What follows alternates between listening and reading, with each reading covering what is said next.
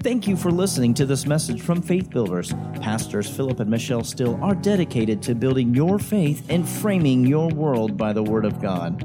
There are many more resources available on our website, www.buildfaith.net, where you can find links to our audio and video archives. We also invite you to join us online for our live stream services. Remember to build your faith and frame your world by the Word of God. Today, I want to begin maybe reviewing a little bit about the blood of Jesus. When we understand the operation of the blood of Jesus, it will help us walk as children of God.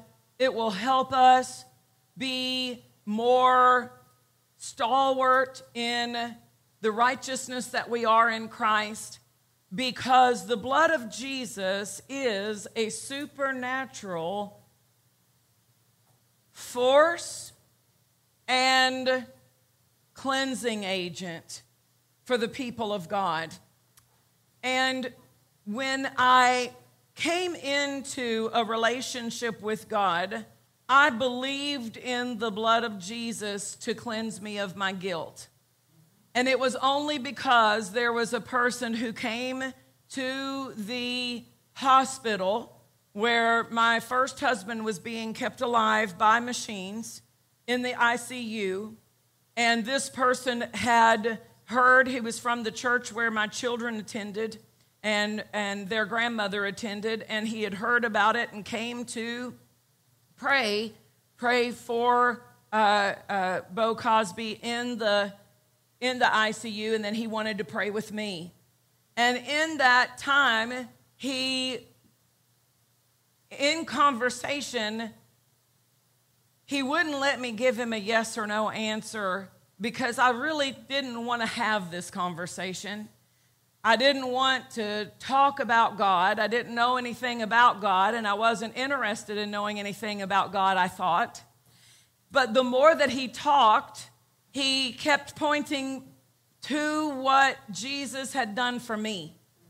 And it was the first time that the sacrifice of Jesus on the cross became real to me, that he died to help me, that he gave his life to help free me from the mess that my life was in.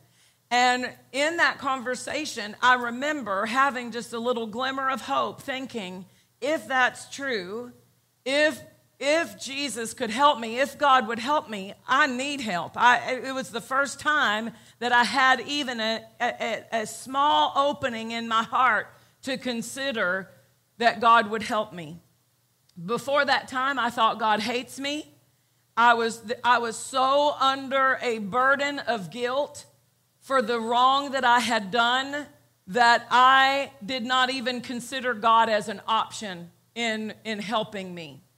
And I'm going to share things from a perspective of where I am today, because if I had known when I first got saved the difference between guilt and shame, I would have moved farther along in my walk with God more quickly. There was an area in the beginning of my walk with God that was limited and hindered, and you could even say my growth was stunted in those beginning years because I lacked this knowledge that I'm about to give you today.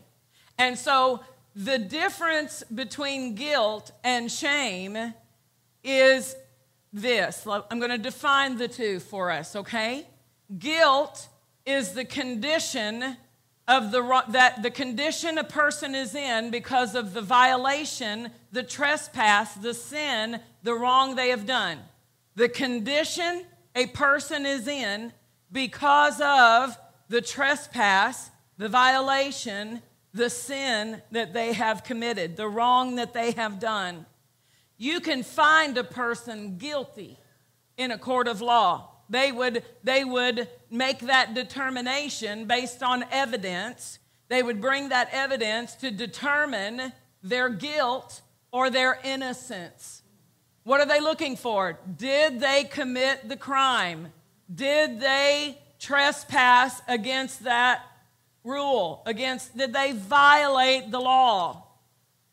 Well, the guilt produces shame. Shame is that consciousness or that feeling or that awareness of what I've done wrong.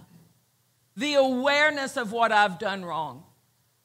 When I came to know Jesus, I came with the knowledge that his blood had cleared my record of the guilt that I had done.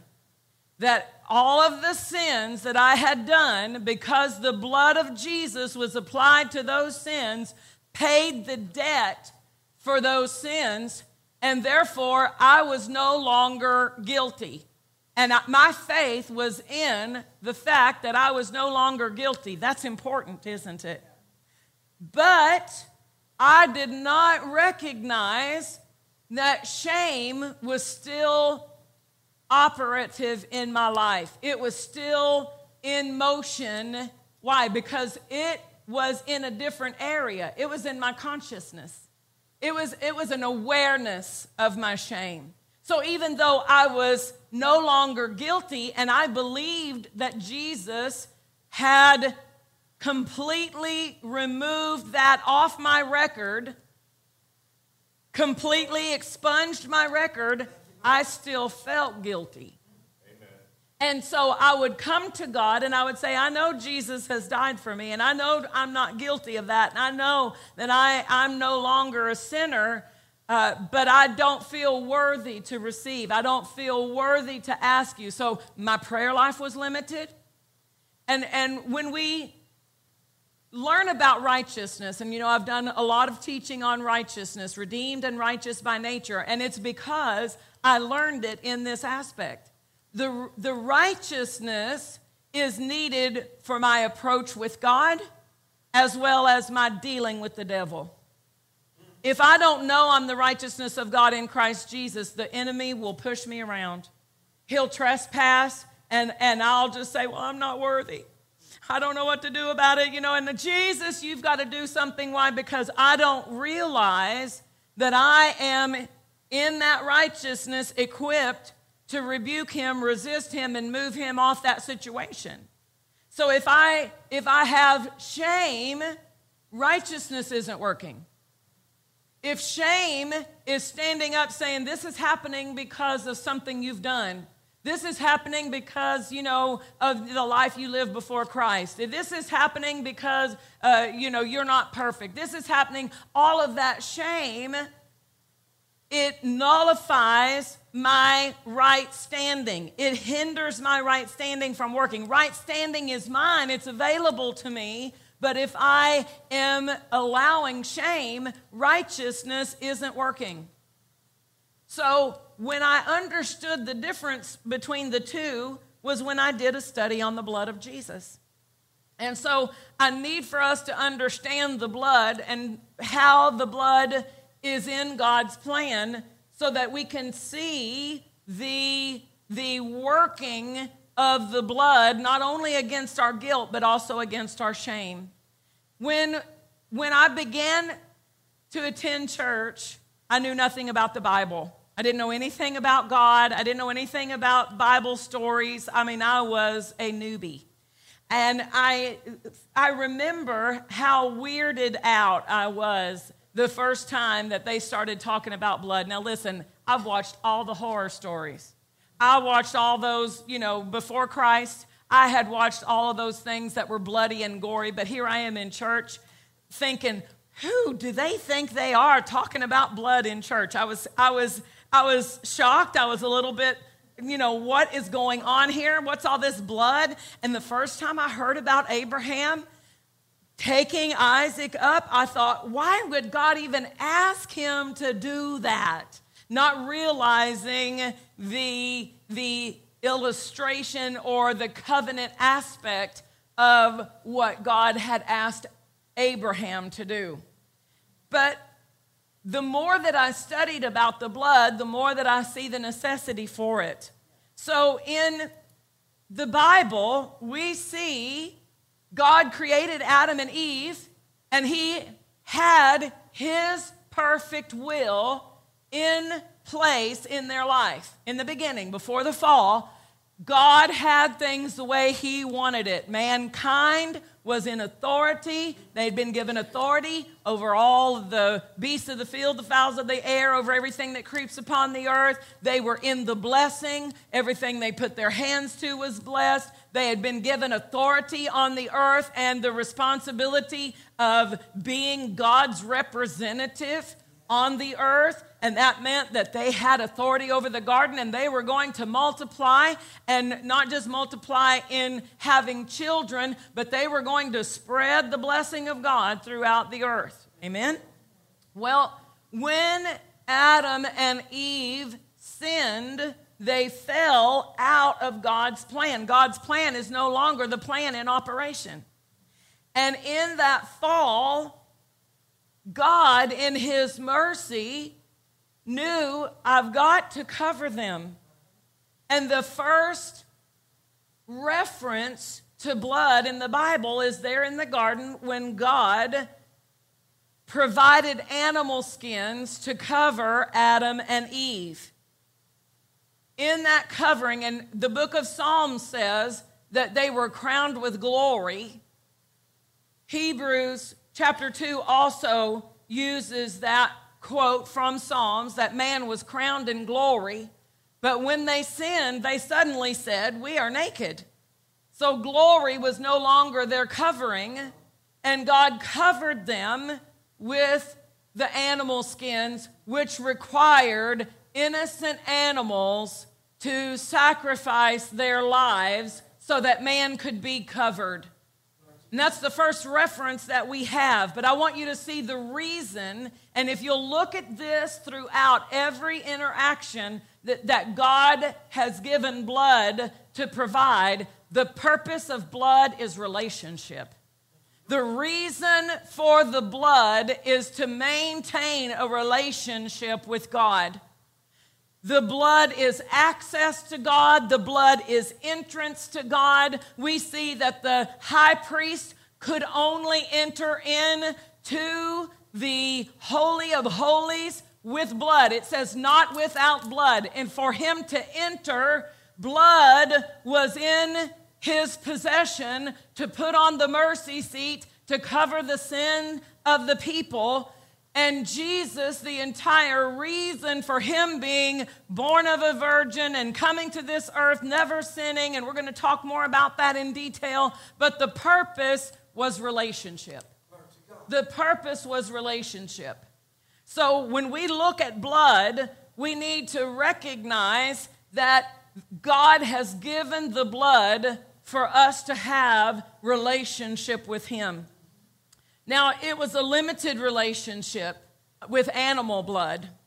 What the animal blood could provide was not a cleansing, only a covering.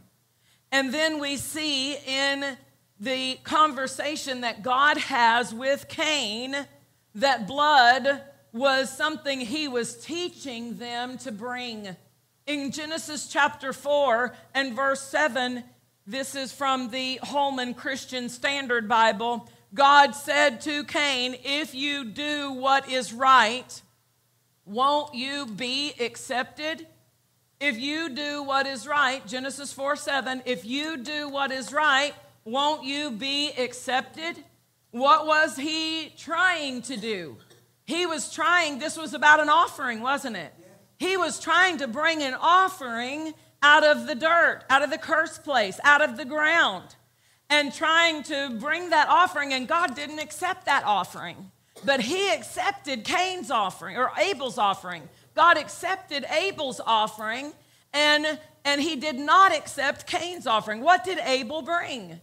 He brought the first of his flock. He brought a lamb. He brought an animal and sacrificed that animal and the blood of that animal. And the Bible says in Hebrews that Abel offered by faith.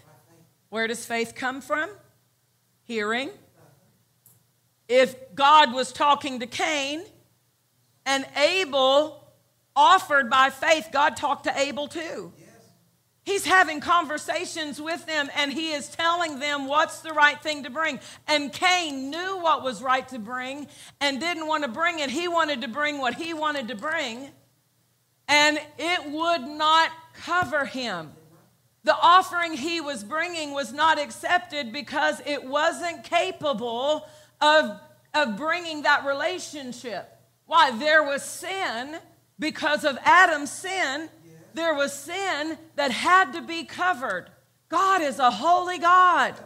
And he wanted to have relationship with Cain. He wanted to have this interaction with Cain. And he's saying, if you would do what is right, bring blood to cover, because the life of that innocent animal will effectively cover you so that we can interact.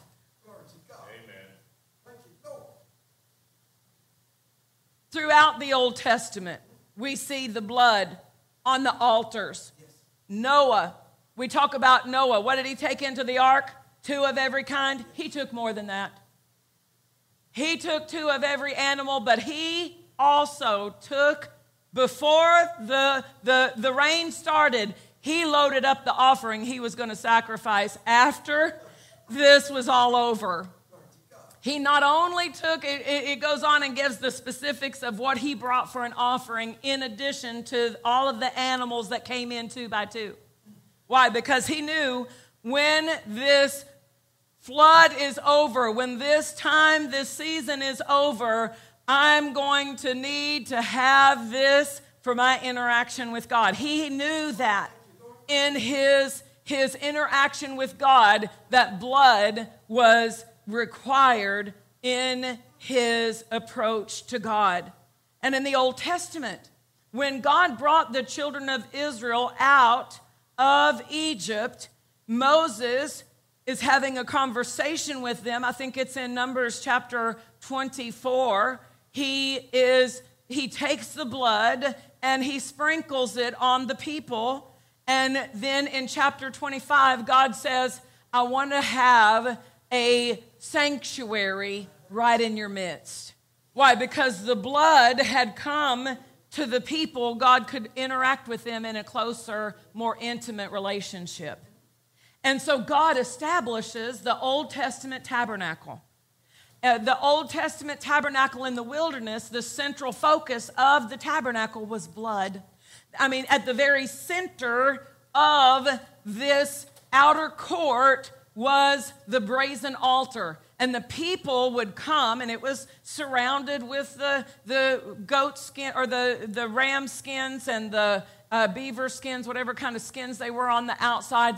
They brought to the front gate, and they brought their offerings to the brazen altar, and they could witness the sacrifice on the altar. And that's as far as the people went. But the blood was that symbolism of this lamb is giving its life for me to have relationship with God, for me to have an interaction with God.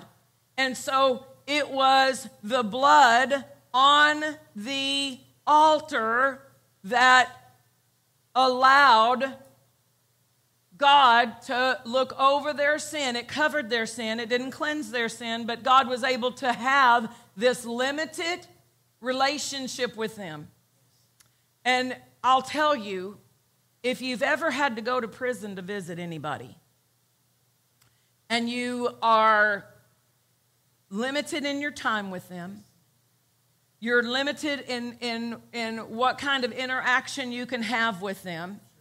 You have to sit in a certain place, and you have to, maybe some places you have to have a glass between you. That's what the Old Testament sacrifices were like to God.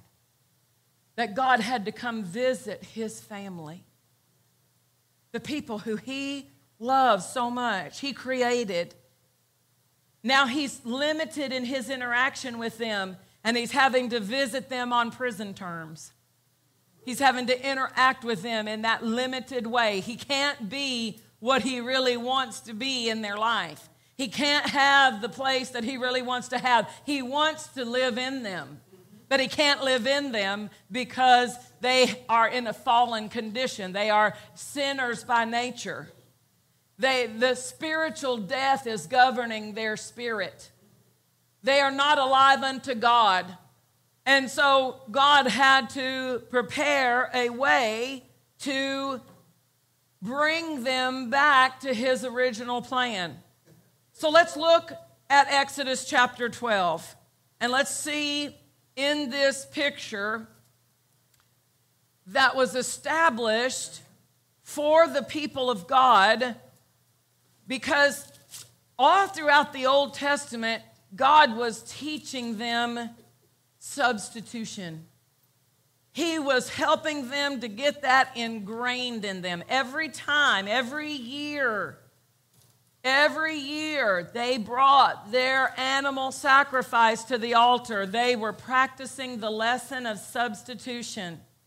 This animal is giving its life in my place. Exodus chapter 12, he gives them a lamb. The night before they are brought out of Egypt, out of bondage, out of slavery, he says, we need a lamb. And verse 3 of Exodus 12, speak to all the congregation of Israel, saying, in the 10th day of this month, they shall take to them every man a lamb according to the house of their fathers, a lamb for a house.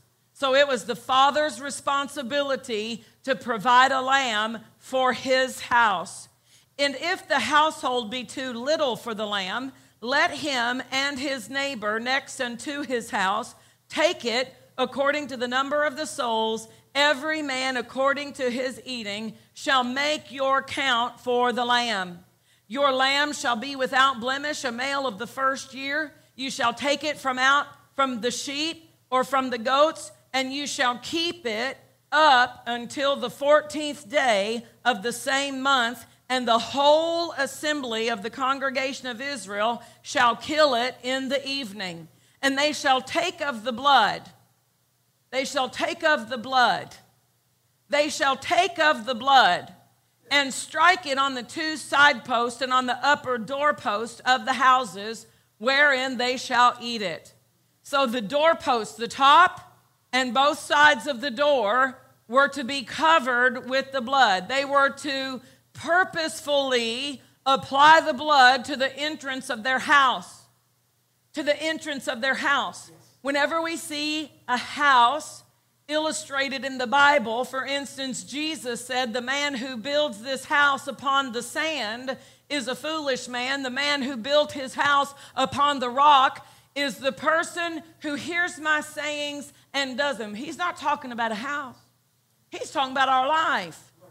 In the same way, he's talking about applying the blood to the entrance of your life so that no devouring, no destroying has entrance. Why? There's a blood covering over the entrance to your life. That hasn't gone away. This was a picture of the reality we have in Christ. This was an image. This was a model. This was an example of what belongs to us in Jesus. We take of the blood of our Lamb and we put it over our lives. And we say, there is no devouring permitted in my life. My children will not be devoured because I apply the blood over my children, over my grandchildren. I take the blood and I put it in place over these areas of my life, over my marriage, over my finances. I take of the blood. And this blood applied to the entrance of our lives is a sign. He goes on in verse 12. He said, I will pass through the land of Egypt this night and will smite all the firstborn in the land of Egypt, all the firstborn in the land of Egypt, both man and beast, and against all the gods of Egypt I will execute judgment. I am the Lord. and the blood shall be to you for a token, a sign of something. A sign of something. This blood is a sign. It signals. It's a signal. This blood is a marker. This blood is like when you you see those movies, and if a ship had been taken in battle, they take down a flag and they put up the flag of whoever has conquered it. The blood is a flag to say who owns, who has the governing force here, who's in charge here. The blood is a signal. It is a sign, a token upon your life, upon the houses where you are. And when I see the blood, so blood can be seen. When you apply the blood of Jesus, there is a spiritual application that is visible in the spirit realm. You're not just saying something. We're never just saying something. When I say I plead the blood over my life today, I'm not just saying something. I'm doing something in the spirit. And the angels can see the blood applied to my life. The adversary can see the blood applied to my life. There's a signal. There's a marker. I am marked with that blood. Amen. The blood will be a sign, a token. And when I see the blood, what's he looking for? He's looking at, is this a blood washed? Is this house a blood protected house? He's looking for it. What is he trying to find to distinguish between the judgment coming on and the judgment not coming on? The blood. Glory to God. Glory to God. He said, when I see the blood, I will pass over you, and the plague shall not be upon you to destroy you when I smite the land of Egypt. Hallelujah. So the blood has supernatural ability, supernatural protective ability. The blood of Jesus is greater than the blood of this natural earthly lamb that provided. Their faith in that lamb was advanced faith in Jesus. Faith in advance, because their lamb was a picture of the lamb we have. That's what John said when he announced Jesus in John chapter 1 and verse 29. He said, behold the Lamb of God. Remember, it is the Father's responsibility to provide the lamb for the house. The Lamb of God. God has provided a lamb. God, our Father, has provided a lamb. And this lamb, now listen, these people that John the Baptist is speaking to, they have practiced the lesson of substitution all of their lives. And now they hear John saying something that goes against everything they've been practiced. It goes a step further than anything they've ever seen in manifestation, because they've practiced their sins being covered every year. Every year I go, and the blood of my sacrifice covers my sin. But you're telling me that there is a lamb who has blood that is capable of removing sin from my life, of taking sin from out of my heart, taking sin from the midst of me. You're telling me there's a blood that's capable of completely cleansing me of every wrong I've ever done? Taking away sin was something that was a new concept. Covering sin, they had seen that. They'd experienced that. They had participated in that. But John the Baptist was anointed for the purpose of declaring that there is a lamb provided by our Heavenly Father, and the blood of this lamb will take away the sin of the world. Hallelujah. Hallelujah. So this blood, our faith in this blood, having a spiritual understanding, a scriptural understanding, what is it about Jesus' blood that makes his blood different from any other human being and makes his blood different from any of the animals that were sacrificed? What is it about his blood?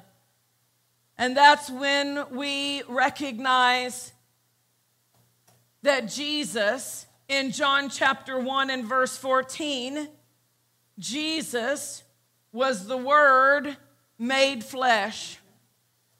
We see in the genealogy in Matthew chapter 1 that it gives Jesus rightful legal place being born into this earth. The reason for the gospel of bringing out the genealogy, the begats, this one begat this one, and this one begat this one, and it goes all the way up until Jesus was born.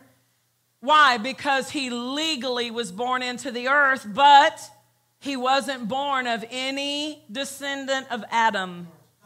He was born legally through the womb. And in John chapter 10, it says the shepherd comes legally through the door. What's the door? To be born in the womb. But he wasn't born of the seed of Adam. Every human being born of Adam's lineage, of Adam's seed, had the blood of Adam. Right. And Adam's blood had been tainted by sin. So every human being had sin-tainted blood, corrupted blood. But Jesus' blood is an incorruptible blood. How did his blood become different, yet he was born human? John chapter 1 and verse 14 says, the Word became flesh. The Word was made flesh. The Word was made flesh. Everything God created, he created by the Word. All things that exist because they originated from the Word. Jesus, the Word of God, before he entered into the womb of Mary, he existed in the form of God's Word. The second person of the Godhead, the Word of God, in creation, God said he was there, involved in every step of creation. So when God sent his Word to Mary, and Mary received his Word and said, be it unto me according to your word, the Word went into her womb and became Jesus, the Son of God, Jesus born as the Son of Man. Jesus consistently referred to himself as the Son of Man. But he was born of a virgin. We have to maintain that in our not just in the mind. We have to maintain faith. Jesus was born of a virgin. How can you be born of a virgin? The Word became flesh. For his blood to qualify as our payment for sin, it had to be sinless blood. It had to be spotless blood. And the only way that could happen is God had to get into this earth legally someone who did not have Adam's descendant DNA in it. So if you could have taken a blood test of Jesus when he walked on the earth, or if you could go into heaven today where his blood is, the same blood that was in his veins is still accessible. The blood of Jesus that poured out on the cross, it didn't just dissolve into the ground and it's gone forever. No, it is on the mercy seat of God. It is on the mercy seat of God, speaking better things than the blood of Abel spoke for him. Amen? The blood of Jesus is still accessible, and we could do a DNA test on that blood and find out that God is the Father. God is the Father. Adam's lineage was not passed down in Jesus, yet Jesus was legally born as a man alive unto God. And so from the moment he was conceived in his mother's womb, by the word spoken, from that moment, the life of God dwelt in him. When he came forth, born into this earth, he came forth with the life of God in him. He was alive unto God and never sinned. He was legally in a human body and never sinned. He was not omniscient. He was not omnipresent. He came legally as a redeemer. And it says he stripped himself in Philippians chapter 4. He stripped himself, Philippians 2. He stripped himself of those godlike qualities, you could say, the omniscience, the omnipresence, the omnipotence. And he came as a man. And as a man, he was tempted. It says in Hebrews chapter 4, verse 15, in all points he was tempted like as we are, yet without sin. In all points he was tempted, yet without sin. 2 Corinthians 5:21 says that he made Jesus, God made Jesus to be sin for us who knew no sin. When sin came on Jesus, it was a willful receiving of the punishment of sin without having ever participated in a sin. Amen. He became the punishment of sin and never sinned. Hallelujah. The innocent for the guilty. Thank you, Lord.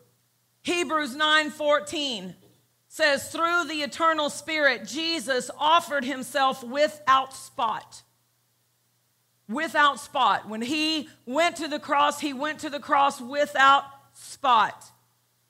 Hallelujah. And 1 Peter 1:19, with the precious blood of Christ, as of a lamb without blemish and without spot. So Jesus' blood from the very beginning was the blood of God, the DNA of God in the blood of Jesus, the life of God in the blood of Jesus. In Acts chapter 20, it tells us this in verse 28. Take heed, therefore, unto yourselves and to all the flock over the which the Holy Ghost has made you overseers, to feed the church of God, which he has purchased with his own blood. God in Christ reconciling the world unto himself. Hallelujah. So the blood of Jesus is sinless blood. The blood of Jesus is alive with the life of God. Leviticus 17, I'm going to read verse 11 from the New Living. For the life of the body is in its blood. We know that if our blood pours out of our body would no longer be alive. The blood is what transports the life power, the oxygen, the nutrition, all of the different things that keep the organs of our body. If any specific part of your body loses its blood supply, like sometimes I like to watch those ambulance shows, and they'll if someone gets a broken leg, and let's say it's a big break right up here in the middle of the leg, they start watching that foot. And they're checking the foot for its blood supply, and they say, we've got to get this leg reset because it's cutting off the blood supply, and if the foot goes very long without blood supply, it will die. All the flesh of it will die, and we'll have to amputate the foot. Right. Why? It's because the blood supply is bringing life to that area. Hallelujah. He said the life of the body is in the blood. And the New Living of Leviticus 17:11 goes on to say, I have given you the blood on the altar to purify you, making you right with the Lord. Making you right with the Lord. The King James uses the word to make an atonement for your souls. That's why I brought that Living Translation, New Living, for us. Making you right with the Lord. It is the blood given in exchange for a life that makes purification possible. The blood given in exchange for a life makes purification possible. The God's Word translation said, blood contains life. I've given you the blood because blood contains life. I've given this blood to you to make peace with me on the altar. The Bible says that in him we have peace with God. Through Christ we have peace with God. He's talking about the peace in the relationship.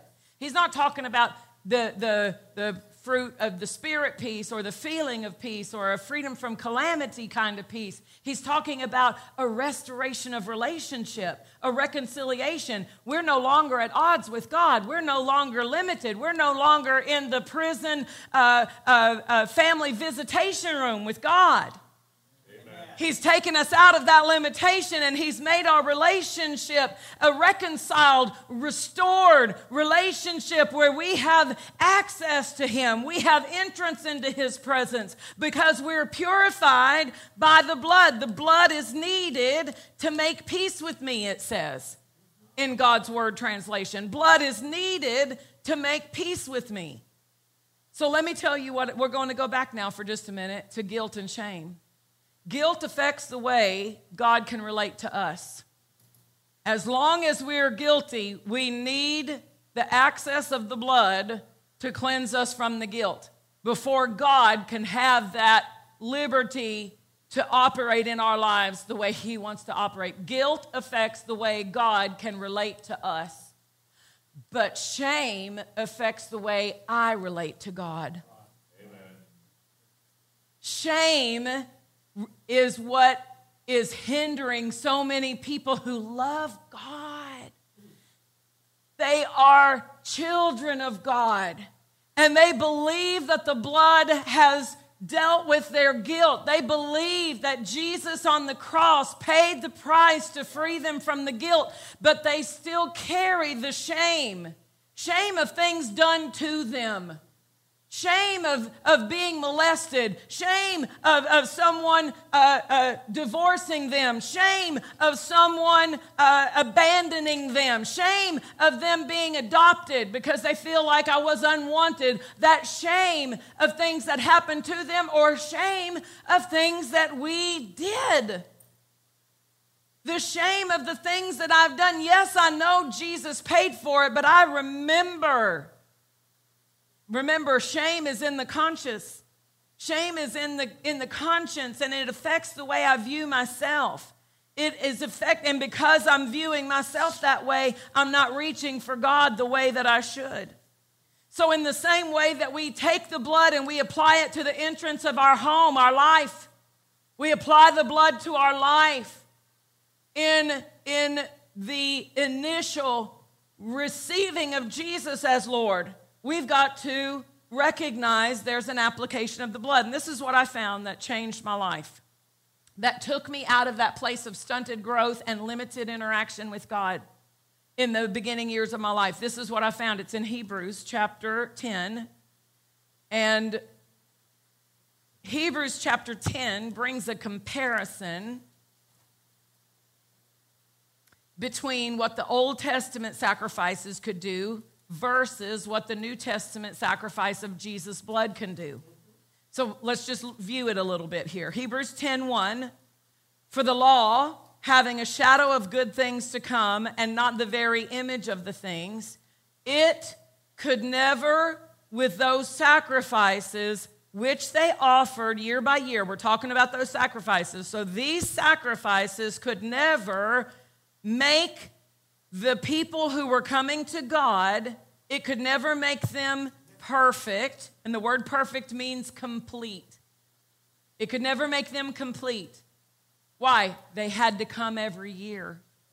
It was not cleansing them. It was just covering their sin. So he's saying that could never make their relationship with God a complete relationship. They were hindered. They were at arm's length from God. But verse 14 of this same chapter tells us what Jesus' sacrifice did. By one offering, he has perfected.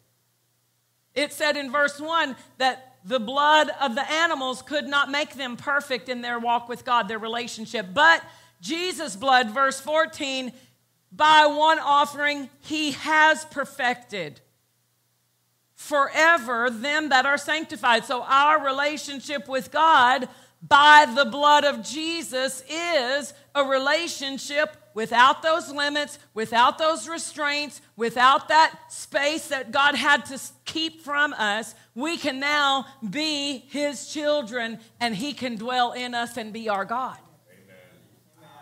Now, then it also says, and I'm gonna just skip over here to verse 4. It says that the blood of these sacrifices, it was not possible that the blood of bulls and goats could take away sin.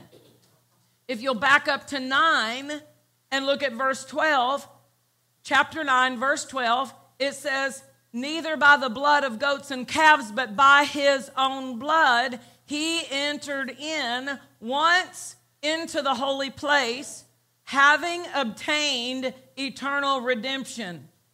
So in his blood, redemption, a complete taking away of those sins is available. He did that. But then the next verse starts with for, which is like a conjunction. It keeps you going. For or because, it's a preposition. If the blood of bulls and goats and the ashes of a heifer sprinkling the unclean, and sprinkling, wait. Blood on the altar, right? Blood on the altar. Wasn't that what happened when they came in to bring their sacrifice? They took the sacrifice to the altar. And that's what the cross is. The cross is our altar. We have an altar, Hebrews chapter 13 says. We have an altar. What is our altar? The cross, where the blood of Jesus was poured out. He offered his life on that altar of the cross, and we have that altar where we come to him and we receive those sins taken away. But now, this verse 14 and 13, let's go back to 13, is talking about a separate application of the blood. An application of the blood that was additional to the blood that was placed on the altar for their sin offering. It says the blood of bulls and goats and mixed with the ashes of the heifer, they took that blood and sprinkled the people, and it sanctified them to the purifying of the flesh. And now we've got a comparison again. How much more shall the blood of Christ, who through the eternal Spirit offered himself without spot to God, so pull that part out, how much more shall the blood of Christ purge your conscience? Oh, that's what I needed. Oh, Lord, I need that right there. I need my conscience purged because I believe that my sin debt was paid. But every time I try to approach you about this need, I don't feel worthy. I feel like there's still something standing between us. And it wasn't from God's direction to me. The guilt was already removed. It was me to him, the shame. Right. It was the shame affecting the way I approached God. And I didn't know there was blood for my shame. Amen. I knew there was blood for my guilt. But the application of the blood to cleanse my conscience, to cleanse my conscience from the shame that the sin I had committed and the sin of the things that people had done to me.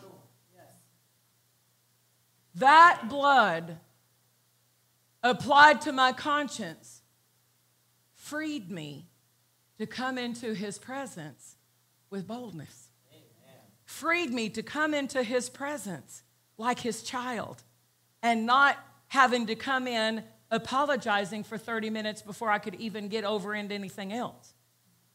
Oh, Lord, I'm so unworthy, and Lord, I just don't feel like this, and Lord, I've made such a mistake here, and Lord, I've failed so much here. When you sin, confess it. He is faithful and just to cleanse you of it. Amen. But you don't have to go around and talk about it to him to beat yourself up enough so that he feels like, okay, you've learned enough from that. He provides the blood so that you can cleanse your conscience and that you can serve God acceptably. Is that what it says? So that you can purge your conscience from dead works to serve the living God. So I wanted to find out, what is this sprinkling of the blood? Let's go back and let's look at Exodus 24. I made mention, and I think I said Numbers 24 when I was saying it earlier in the session, but Exodus 24.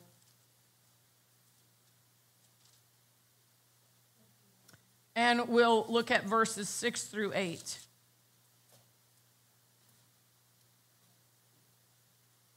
And Moses took half of the blood and put it in basins, and half of the blood he sprinkled on the altar. And he took the book of the covenant and read in the audience of the people, and they said, all that the Lord has said will we do, and be obedient. And Moses took the blood and sprinkled it on the people, and said, behold, the blood of the covenant which the Lord has made with you concerning all these words. Hallelujah. The blood of the covenant. What did he do with this blood? He sprinkled it on them, and in doing so, he purified them. And as I mentioned in the very next chapter, chapter 25 and verse 8, God says, let them make me a sanctuary that I may dwell among them. Why? Because now they've been sanctified, I can have a closer interaction with them. Hallelujah. Now, Leviticus 16 also gives us a reference to the sprinkling of the blood versus just the blood being poured out on the altar. Leviticus 16:14. And he shall take of the blood of the bullock and sprinkle it with his finger upon the mercy seat eastward, and before the mercy seat shall he sprinkle of the blood with his finger 7 times. Then shall he kill the goat of the sin offering, that is for the people, and bring his blood within the veil, and do with that blood as he did with the blood of the bullock, and sprinkle it on the mercy seat and before the mercy seat. And he shall make an atonement for the holy place. We saw that word atonement in the other scripture, Leviticus 17:11, where he said, I'll give you the blood for an atonement. And we saw from the God's Word translation that it means to make peace with me. So he's putting the blood on the different pieces of worship in the instruments or furniture of worship in the holy place and the most holy place. He says he shall make an atonement for the holy place because of the uncleanness of the children of Israel and because of their transgressions and all their sins. So shall he do for the tabernacle of the congregation that remains among them in the midst of their uncleanness. And there shall be no man in the tabernacle of the congregation when he goes in to make an atonement in the holy place until he come out and have made an atonement for himself and for his household and for all the congregation of Israel. And he shall go out unto the altar that is before the Lord and make an atonement for it, and shall take of the blood of the bullock and of the blood of the goat and put it on the horns of the altar round about. Verse 19, he shall sprinkle of the blood upon it with his finger 7 times and cleanse it and hallow it from the uncleanness of the children of Israel. We live in a time we need the blood just to cleanse us from what we just saw in that commercial we never intended to see. Lord, I plead the blood over my mind right now. Erase that.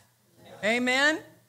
So this was God's legal way of giving them an approach to him, even though they were in their nature and in their spiritual condition, they were spiritually dead and they were sinners by nature. You and I are spiritually alive. We are righteous by nature, and the blood is what has given us that change in our nature, made available for the life of God to come in us, and maintains that flow of life for us. Hallelujah. Now, this sprinkling of the blood is referred to back in Hebrews 9. Go back with me to Hebrews 9. We read here where it said, if the blood of bulls and goats, verse 13, sprinkling the unclean, and then how much more, verse 14, shall the blood of Christ. So if they sprinkled the blood to cleanse them so that they could serve God, he says we can sprinkle the blood of Christ. We can apply the blood of Christ to purge our conscience. Verse 19, when Moses had spoken every precept to all the people according to the law, he took the blood of calves and of goats with water and scarlet wool and hyssop and sprinkled both the book and all the people. We read that, didn't we? Saying, this is the blood of the testament which God has enjoined unto you. Verse 21, moreover, he sprinkled with blood both the tabernacle and all the vessels of the ministry, and almost all things are by the law purged with blood, and without shedding of blood there is no remission. So the shame needs the blood application to it.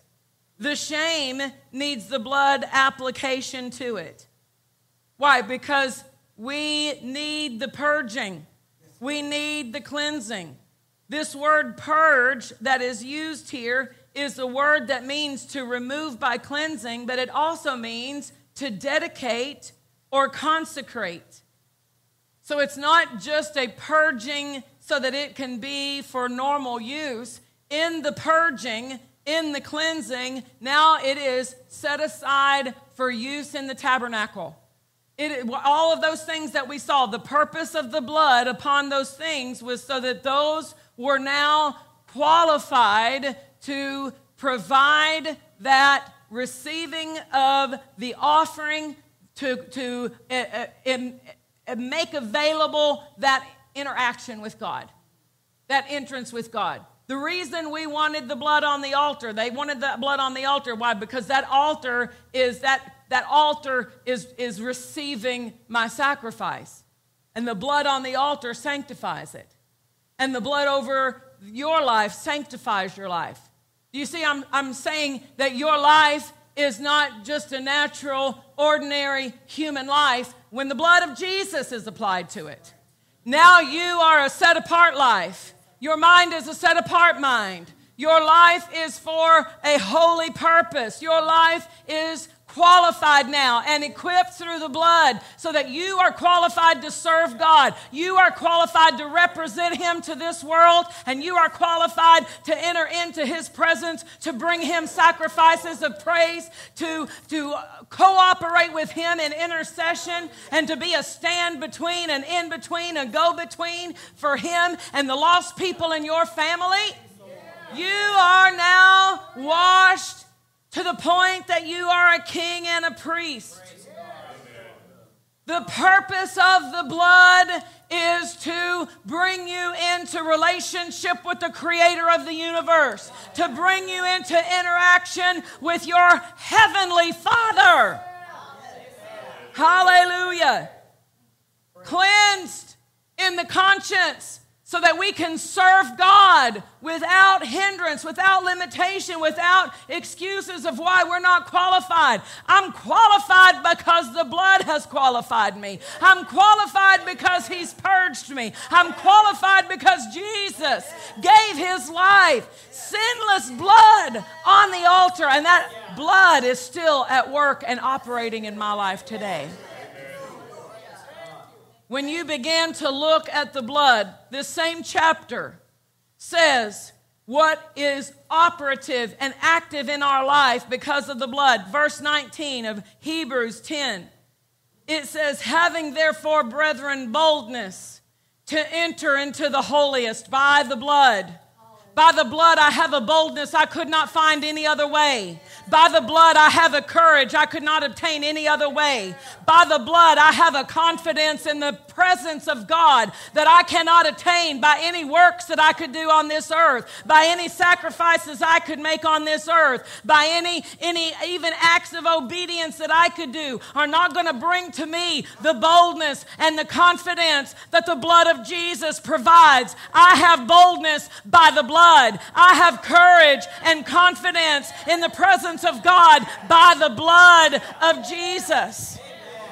And because I have that boldness, and because I have that confidence, and because I have that courage in His presence, I enter. The evidence that people, not you, other people, the evidence that many people don't have the full knowledge of the blood is they never enter in God's presence.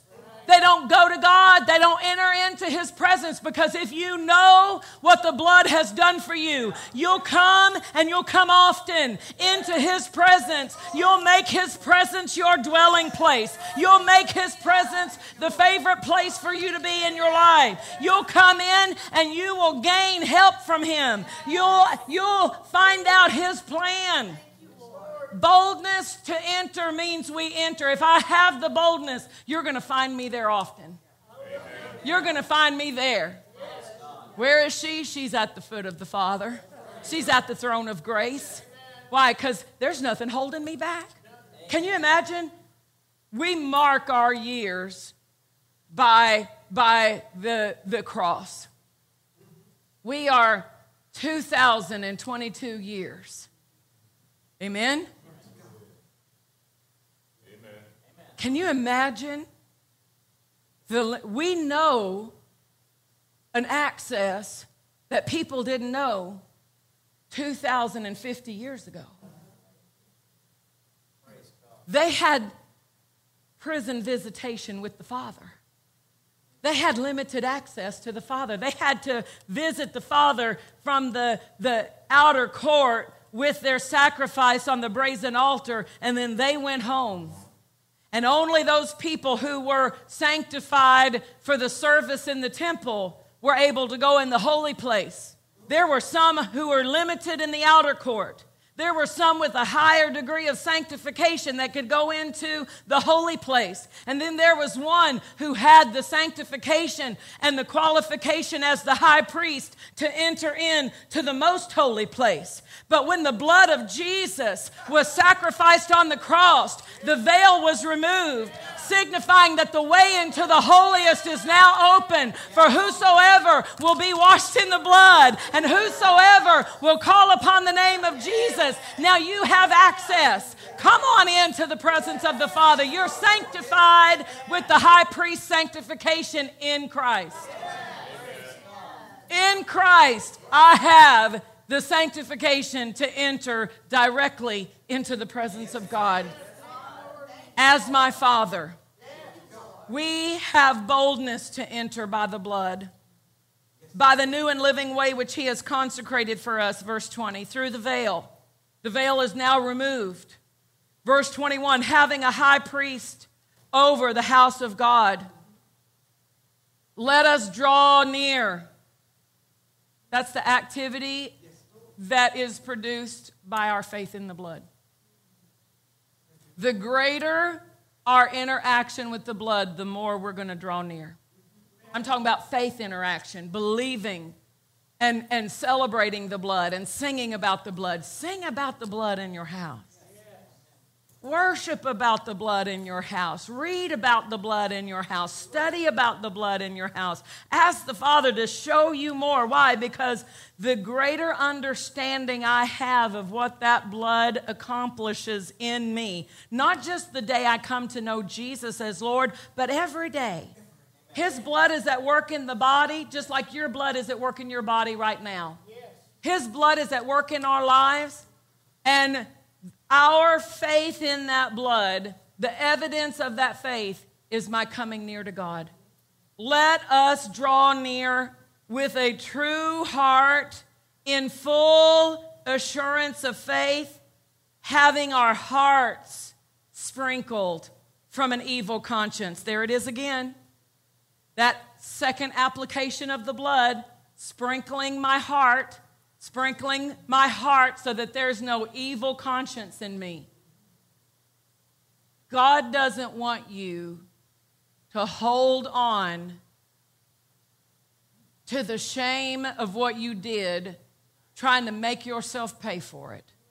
Jesus already paid for it. He wants you to let it go. He wants you to wash that out of your life. He wants you to cleanse your conscience of every sin you've ever done. Every sin you've ever done. God's not remembering it. He has removed it. As far as the east is from the west, the Bible says. He takes away our sins. He didn't just say, okay, I'm going to pay for that, but leave it there so you remember it.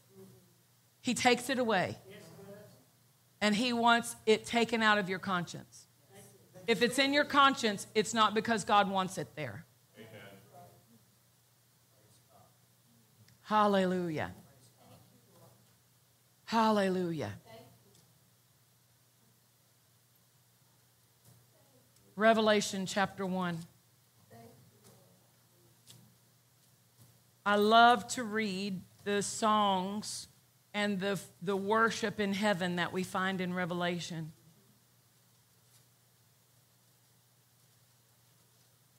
Here in chapter 1, verse 5,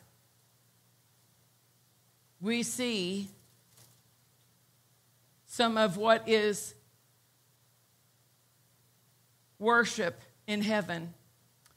From Jesus Christ, who is the faithful witness and the first begotten of the dead, and the prince of the kings of the earth, unto him that loved us and washed us from our sins. Washed us from our sins in his own blood, and has made us kings and priests unto God and his Father. To him be glory and dominion forever and ever. Amen. The blood qualifies us to serve God acceptably. Amen. We've got to apply it to our lives. We've got to apply the blood to our lives. I want to pray for you.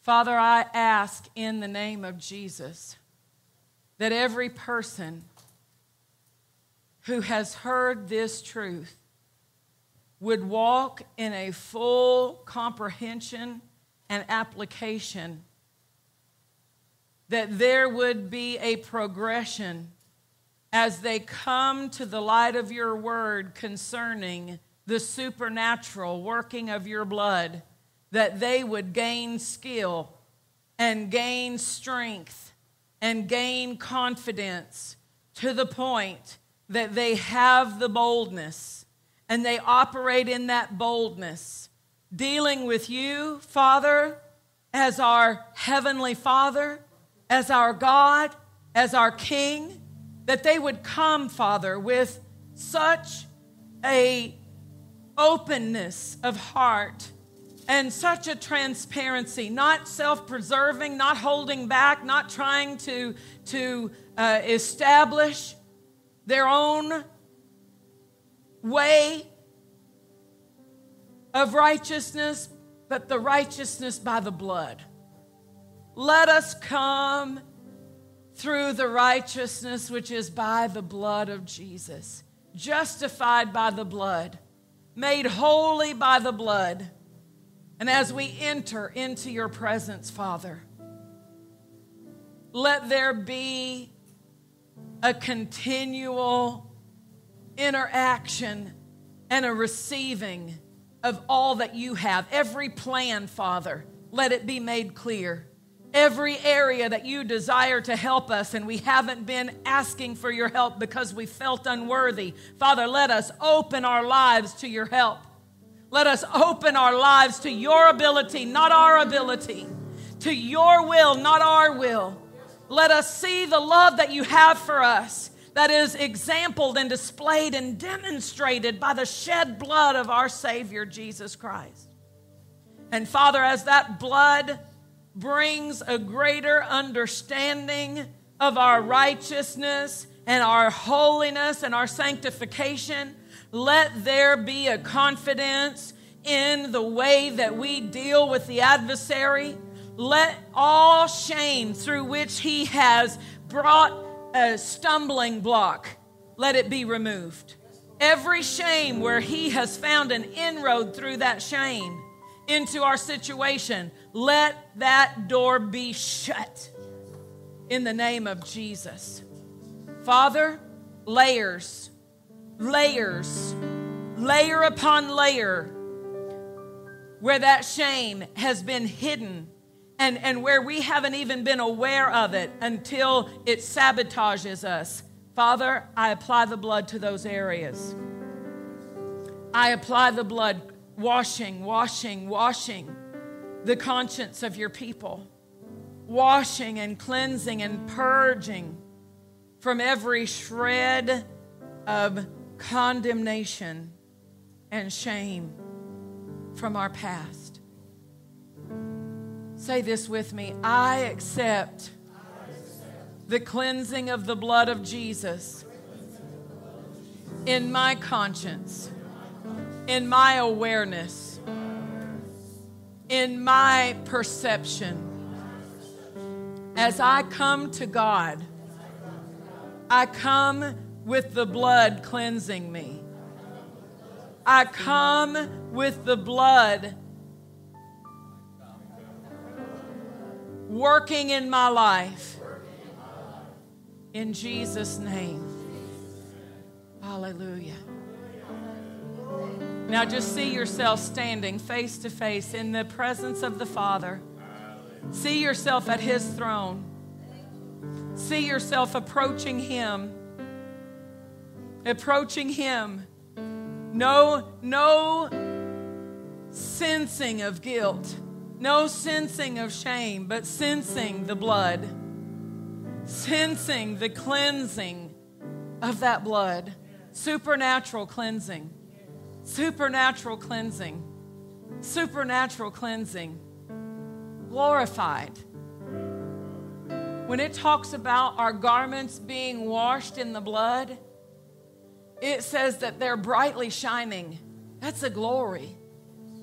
The glory that Adam lost, the blood restores. The glory that Adam lost for his covering, the blood restores. We're glorified through that blood. We're cleansed to that place of brightness, that place of purity and innocence in the Father, just as if I'd never sinned. I'm justified by the blood. Hallelujah. Thank you, Lord. Thank you, Lord. Hallelujah. Can we worship Him for the blood for a moment? Play whatever you're.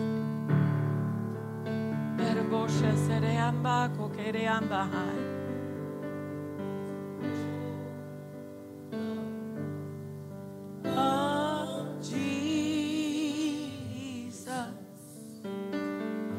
Oh, the blood of Jesus. Oh, the blood of Jesus. It washes white as snow. Thank you for the blood of Jesus. Thank you for the blood of Jesus. Thank you for the blood of Jesus. It washes white as snow. Thank you, Lord.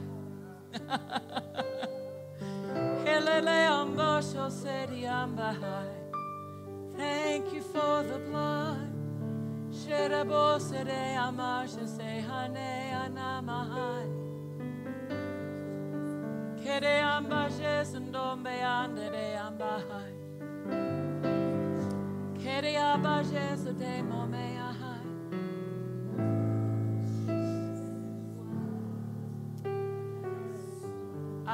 I have one other area that the Holy Spirit has brought to my attention. When it says our hearts sprinkled from an evil conscience, and we focused on shame, but the Holy Spirit brought to my attention grief. And that the blood of Jesus, there's supernatural ability in that blood to deal with grief.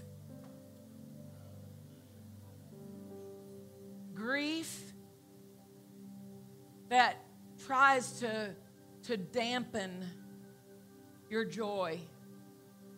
Grief that brings with it a supernatural heaviness. There is a natural dealing with someone being, when they move to heaven, when that death occurs in that natural arena, there's that emotional, soulish dealing with that person's transition, that person no longer being with us. But the enemy would like to take that grief and supercharge it with his power. And he would like to take that grief and use it as a weight that holds you down in places where God's trying to lift you up. To hold you down in your entering in. The blood of Jesus can free us from that heaviness. The blood of Jesus can free us from that heaviness. The blood of Jesus can free us from that heaviness. Let's apply the blood there too. Say this with me. Father, over any grief that is in my life, I bring that grief to you. I recognize the natural operation of that grief. And Father, I accept your healing in this area. But I apply the blood of Jesus to free me from anything the enemy would try to do or bring into my life because of that grief. I resist grief in Jesus' name. And I accept the healing in my soul. Father, you restore my soul in Jesus' name. Hallelujah. Thank you, Lord. Kings and priests, see yourself in the blood. See yourself holy by the blood, justified by the blood. Hallelujah. Thank you, Father. Thank you, Father.